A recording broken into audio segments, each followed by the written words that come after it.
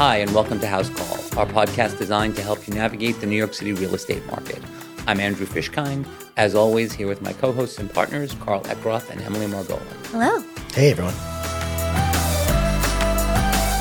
Hello, and thanks for joining us. We're very excited today to have with us Jenn Shafran. Jenn is a New York City and New York State consultant and lobbyist who works on a lot of topics of interest to us. But today, specifically, we want to talk about the conversion of commercial properties to residential properties in New York City, which is a topic that has been in the news now for quite some time. But before we jump into that, I'm going to ask Jenn to introduce herself. Hi, how you doing? Good to have you here. So great to be here. I'm excited. My husband and I have our own firm doing New York City, New York State government relations, lobbying, consulting, public affairs, all that kind of stuff. We treat all of our initiatives as campaigns, so building around all the things that one might need to be able to do that successfully. And I think most recently, one of the things on which I've had the pleasure of working on been this project around commercial to residential conversions, which city and state, this is something that touches in terms of how to get this done. Both New York City and New York State needs to be involved in getting this done appropriately. So it's been a jigsaw puzzle, and I've always said that any problem worthwhile solving and solving well is difficult to solve. So it's been a labor of love by a lot of people, and I think we're not exactly where we need to be, but I'm excited to talk about that and any other things that may come up. Having worked in this space for a decade and a half or so, I've been involved in housing and real estate related kinds of things for a lot of years in different ways. And so to be working on it from this perspective in kind of a new space where we haven't seen in New York City conversion of units outside of down financial district to 9/11, this is like a kind of new horizon, a new whatever we're going to call it. This is the first time we're getting a real opportunity to change how the direction of housing and real estate in New York City looks, and you only get one bite at that apple. So it's been impactful. We're not quite there yet. There's still a lot more to be done, but I think a lot of the work we did on this was about educating people, like everyday New Yorkers who are out and about looking for housing, living in housing, maybe not able to make their rent in their housing. Getting the word out about why this is so very important to get it right and to get it done has been a fun and difficult endeavor. So that's the real lead-in question that we've been talking about as real estate agents, and you as a lobbyist and consultant working on this. We, of course, all are paying attention to this issue. But the question that I wanted to try to discuss today was, why should the average New Yorker care about this? I think it could be transformative for the city as it was for the financial district, but I feel like you probably know a lot more of the ins and outs of the topic than I ever will or care to. And I think that that's really the question that we should start off with anyway, is why should the average New Yorker even care about this? Does the average New Yorker care about where they live, right? Do you care about where you're living now, where you're living next, what that means to your income, what that means to your ability to have the kind of family you want, the size, the space, everything at some point does come down to where you are living, whether it's other decisions about what you make, what you do with your money, what's the thing they say, a certain amount of like income goes toward your housing, whatever it is. Like fundamentally one of the most important decisions you make, and it's difficult to see the broad picture when you're just going to your job, but you're caring for your kids and you're living in your home and you're making your rent payments, your mortgage payments or whatever. This isn't some kind of wonky policy discussion. This is like on the ground. This has the potential to house better, more affordably New Yorkers, especially at a time that we've got an asylum seeker crisis going on where we're trying to find spaces to house folks.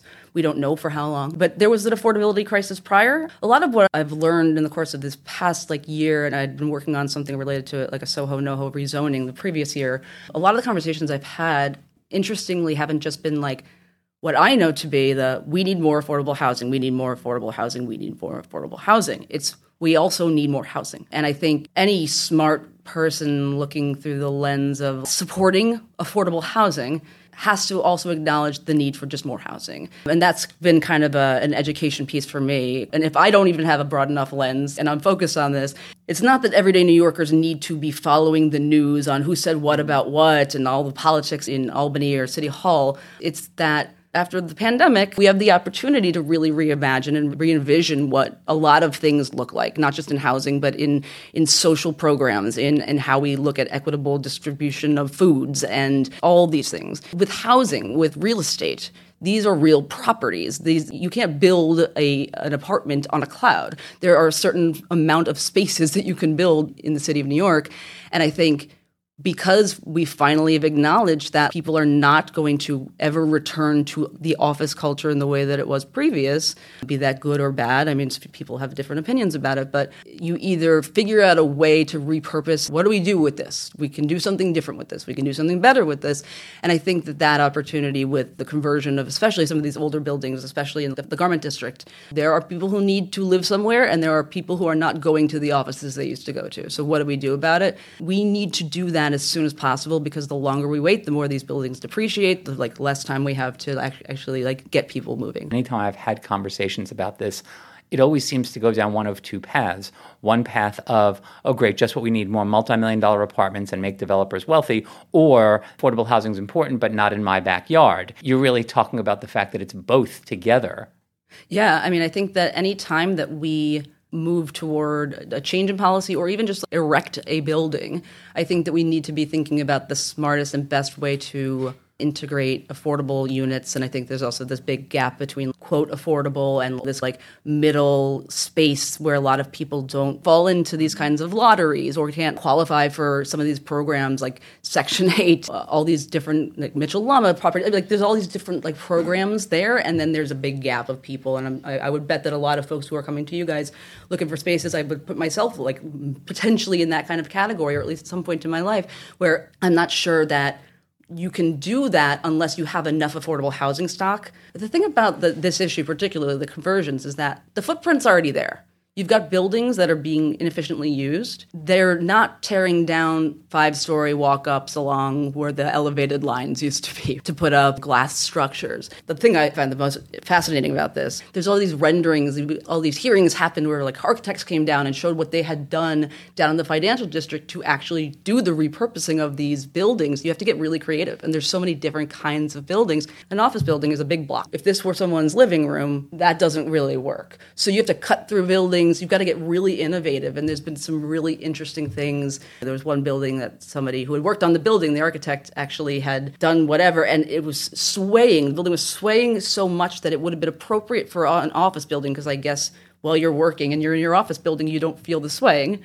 But when you are sleeping, you do. So they had to put then all these structures in place to fortify the building. But then if you're going to put all this money into it to invest in the property, you need to be able to sell them and also subsidize for the rental units and preferential rents and all of that for affordable.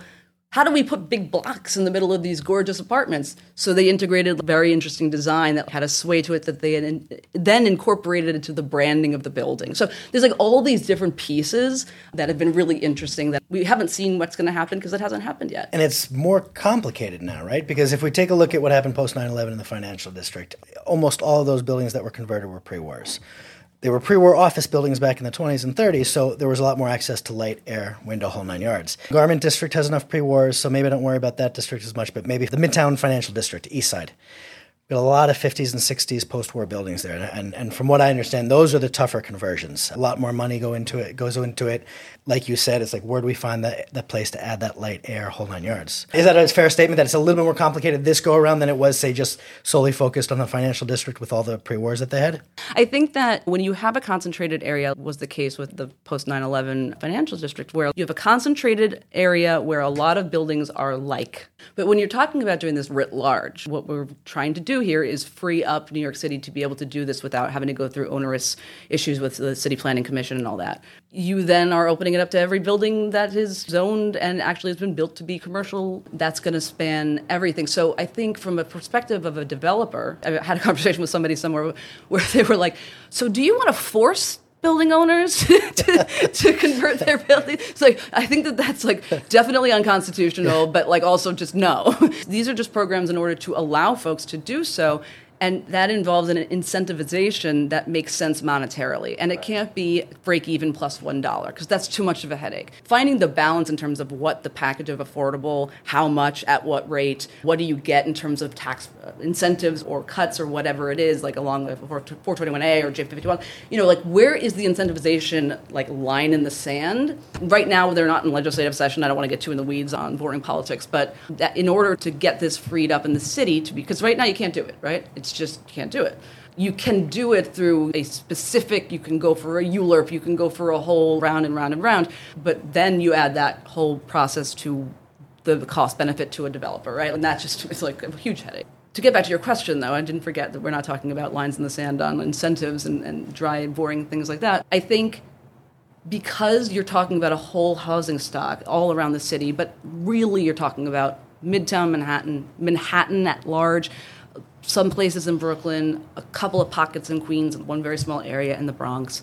You're talking about building structures that run the gamut from anything you could think of, right? So I think when developers are thinking about what's the mold, like you can't create a mold for that then. So you have to get creative around each thing you do, which I think does make it even more difficult than just the difficulty of the actual integrity of the building. So your role right now is effectively opening up these spaces, these neighborhoods, so that developers then have the choice and that opportunity to do so, which they don't have right now. It's not necessarily a block-to-block approach. It's really about tackling the entire city and saying, let's change the zoning, let's change the ability for these developers to do it so that the ones that are really in trouble, that maybe have a 50% vacancy rate, that makes sense for them and they may pursue that. That's where you're at right now. Is that true, though? Is it not neighborhood by neighborhood? Is it actually the whole city you're trying to take on? Without, again, getting into the weeds on it, it's like, in order for this to happen where just like developers, owners, Joe Schmo off the street wants to come and buy a building and then do this.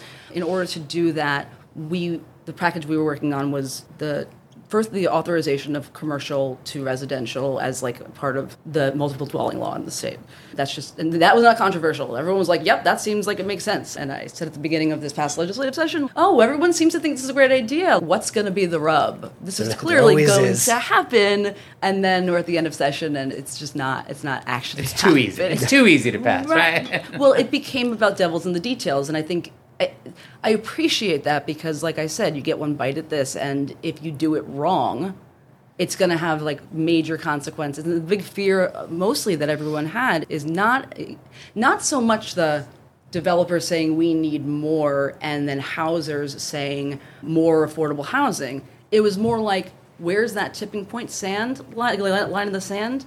That we don't end up doing this and zero buildings get built or converted. We don't want to lose that opportunity by doing the wrong balancing of the incentive, the tax abatement, and then the requirement of how much affordable, how many units, at what AMI, all that kind of stuff. And I know that I don't know enough about this, but my vague recollection was that for the financial district and post 9/11, there were bonds issued to fund a lot of this or to make financing of this easier, and that at the moment, anyway, that's not part of the planning or in existence. I believe those would have been federal bonds, right? Okay. I thought it was state, but again, I know I don't know. Frankly, I was not part of those kind of discussions back then. I would guess, though, but you might be right that it may have been something related to this. I'm just thinking it was viewed as such a national crisis that... But regardless, my point is that there was, at some level, governmental, not just support, but funding for it, or access to funding for it.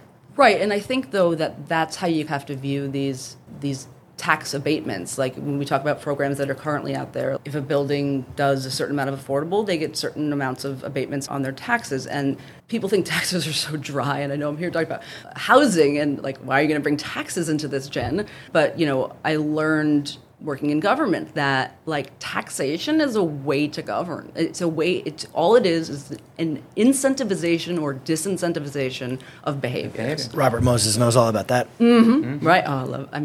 I can't say I love because he's a controversial figure, but at one point I was mildly obsessed with Robert. Well, he was effective. Whether you agree with what he did or not, he was effective at doing it. Yes. Very, very effective. Too effective. Too some would say. Yeah, that's very true. Too effective. We didn't know that was a thing, but it's a thing. You can be too effective. It's funny because I was coming through the Midtown Tunnel yesterday, and I turned to my husband and I said, "Who designed this? It's just like a mess." That's the one area that I'm just like, this seems like it was like an afterthought. It's just like all these things converging. I'm on the BQE a couple times a week, and you're just like, somebody just put this in the middle of these neighborhoods. Right. There are certain things that I'm like, maybe that's when they finally wrested power from Robert Moses that his intern finished this project.